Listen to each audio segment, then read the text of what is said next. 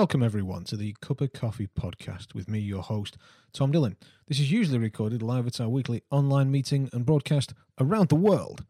However, we lent our support to the wonderful Howard Kane and Kathy Bradley over at Asana Connected for their Wealth and Property Summit on Saturday the 3rd of April. There were several superb speakers on the day, and so as a special treat, we're hosting some of those over here as podcasts in their own right. Enjoy. So first up, we've got the rather wonderful Kieran Toner. Since starting in 2010, Kieran and wife Dawn have built businesses across the property market through a wide range of strategies. They are the founders of Kiba Property Solutions. Alongside property, Kieran brings a lifetime of teaching and coaching extreme sports to the highest level. And as a property coach and mentor, Kieran will be exploring some of the key issues around property, money and wealth. Good morning, Kieran. Good morning, Tom. Thank you very much. Financial freedom. I've changed the title last minute, but myth or mindset. So, Tom, firstly, thank you very much for that introduction. It's my pleasure, my privilege to kick off today, I suppose, and jump straight into this. So is it a myth or is it all down to your mindset and your approach to financial freedom and property? So just a little bit about me. Tom's kind of covered it all. I started back in 2010. I knew nothing. Prior to that, I taught windsurfing on the beaches of Europe and Africa and snowboarding in the mountains. I did not come from an investment background, a property background. I started from absolute scratch. But I've been full-time in property since 2012. So it kind of took just about 2 years to kind of get enough in place to sort of make this a full-time gig for me. And then since then, we've expanded and we've grown. And we've got quite a diverse portfolio, cash flowing portfolio, which is key. We've got single lets, so they're properties rented out to families as their long-term home. For any of you new to the market, new to property, we've got a portfolio of HMOs. These are houses of multiple occupation where properties rented by the room. We've got a serviced accommodation business in our hometown of Chester, and that's property that's rented by the night. So Airbnb, Booking.com, that side of things. And we've got several commercial conversions on the go and in the pipeline, converting to residential property to add value and create more homes for people to live in. But today's not about me. I just want to kind of give you a little brief introduction. I want to start off and ask you guys a question.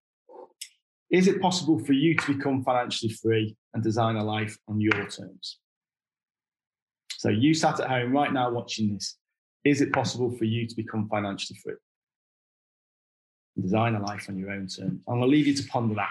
So how did I get into property? What made me start? Well, I was at a networking event back in 2009. And somebody that I didn't know, but I perceived to be quite successful at the time, asked me a question. And the question this guy asked me was this. It was, if you lost your job tomorrow and something happened so you couldn't work, how long could you survive? And that kind of hit me like a bit of a steam train. I started asking loads of questions. It was, okay, how much do I earn? How much are my outgoings? How much savings have I got? How long would day last? How much debt have I got? Probably the same questions you're asking yourself now. Have I got any other sources of income? I didn't. Up until that point, all I ever did was trade my time for money. So I wanted more money. I went and worked more hours. I tried to get paid a bit more. Probably quite familiar to a lot of people. So if you lost your job tomorrow and something happened, how long could you survive? So what did I do? Well, it was 2010. The internet was about. I asked Google. As you do, I started searching terms like financial security, financial freedom, independence, wealth, business ideas. And one topic kept coming back up, and that was property. So I took a bit of action. And without a huge amount of knowledge or education, I went out and I bought a repossession property over in Birkenhead on the Wirral. If you know Birkenhead, it's not the nicest place on the Wirral, but it's Birkenhead. And that's what I bought, a ex-council mid-terrace 3-bed property. It had been repossessed. I think on my search of Google, I read that professional property investors get a discount when they buy. So I offered 64,000 against 65. And they said, yes, happy days, my first BNB deal. But I didn't know a lot at this point in time. But anyway, I was off. This property, repossessed, hadn't been touched for 30 years. So I did all the work myself. I stripped 30-year-old wallpaper. I sugar soap washed down nicotine stained ceilings, ripped out dirty toilets and bathrooms. It was fun. I was then on YouTube working out how to fit baths and tile and fit kitchens and plumb, to try and save as much money as I could. And it took me about 2 months to get that back up to a lettable standard. Now, here's the thing. It's still managed by Moss Crops today, and they let it out for £575 a month. My mortgage costs, my management costs are 10%, some voids, some maintenance allocation. Once all that was taken care of, I had a net cash flow of £250 a month. Woohoo! But I now had an asset, an income-generating asset. I was no longer trading my time for money. I was no longer solely dependent on me going out to work. Yes, I'd invested a bit of savings that I had, and I spent 2 months of my time busting a gut and grafting, but I now had this asset as part of my investment portfolio that was generating £250 a month. Now, here's the thing. I got quite lucky with this property, and I've had the same tenants since day one. But from that initial 2 months' work, I've been paid 129 times over the last 11 years. From the work that I did once. Now, there's a couple of sayings I do quite like. No one ever built a passive income passively, and you've got to work hard enough not to have to work hard. So you've got to put the graft in, you've got to do the work. There's no silver bullet out there. There's no secret scheme that everyone's holding from you. You've got to find the thing and do the work. So I had an asset. This now gave me another question, is how do I replicate this? Because as good as £250 is, I couldn't live on that. It was nice, but I definitely couldn't live on it. So I started getting out and networking. Now, networking is probably a bit of an exaggeration at the time. I was well out of my comfort zone. I snuck in last, pretended to be on my phone so I didn't have to talk to anybody because I didn't know anything. I sat at the back, listened to a speaker, quite skeptical. But I pushed my comfort zone. I started getting out there. I realized I need to get around people that were doing what I wanted to do. And I started learning. I started reading. I was on YouTube. I was listening to early podcasts. I was going to sort of any seminars on property and investing that I could find. And I started this education process. And there's a few things that have been reinforced over and over again over my journey of the last 11 years. Is that association, who you get yourself around, is really, really key. Jim Rohn said the average of the five people you spend the most time around. So what does he mean by that, if you haven't heard that before? That means that if those 5 people are overweight, eat too much, drink too much, spend all the time in the pub, are always skin to moaning, you'll become sick. But it works the other way as well. So if those people are fit, healthy, motivated, driven, successful, or investing, or financially free, or wealthy, they will pull you up to their level as well. And chances are you'll become sick. So who you associate with is really, really key. And then prior to meeting this guy and him asking me that question, I'd been to uni, I got a degree, I traveled the world, I'd managed teams of staff, I'd had responsibility in the job roles I had. I thought I knew enough. But here's the thing, you don't know what you don't know. I didn't know there was better cash flow in properties than single lets. I didn't know about HMOs or serviced accommodation. I didn't know you could control property through options and more creative ways of structuring and refinancing your deposits.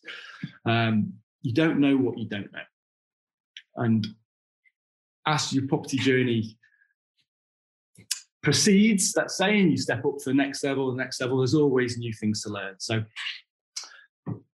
let's come back to this question. Is it possible for you to be financially free and design a life on your terms? Now, I know some of the faces that are on us attendees today, and there's a lot of you guys that I don't know, haven't come across before. But I'm going to hazard a guess that every single one of you would have responded slightly differently to that question. And that's okay.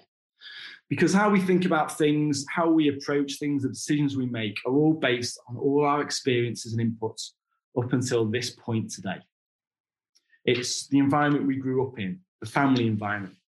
If we talk about money and investing, it's school process, the education process we went through. It's who we've had as bosses and colleagues and mentors and coaches along the way that all shape our mindset and our thinking. It's the things we listen to, it's the news we watch. If you're still watching the news every day, I cut that out for a start. All these things shape our thinking. And that thinking shapes the decisions we make. And those decisions either reinforce something, or the outcome of that decision is different, and it makes us reassess things and maybe look at things slightly different. Now, this guy came along and he changed my thinking. There's another saying, you'll be in the same place in 5 years' time, apart from the people you meet and the books you read. So this guy changed the path of my life and changed my thinking. So that's okay. How you think about things is absolutely fine. And none of you will be at the side where things are fully fixed and it's the government's fault and they've killed it to the little guy and there's no point doing anything. We're stuck where we are.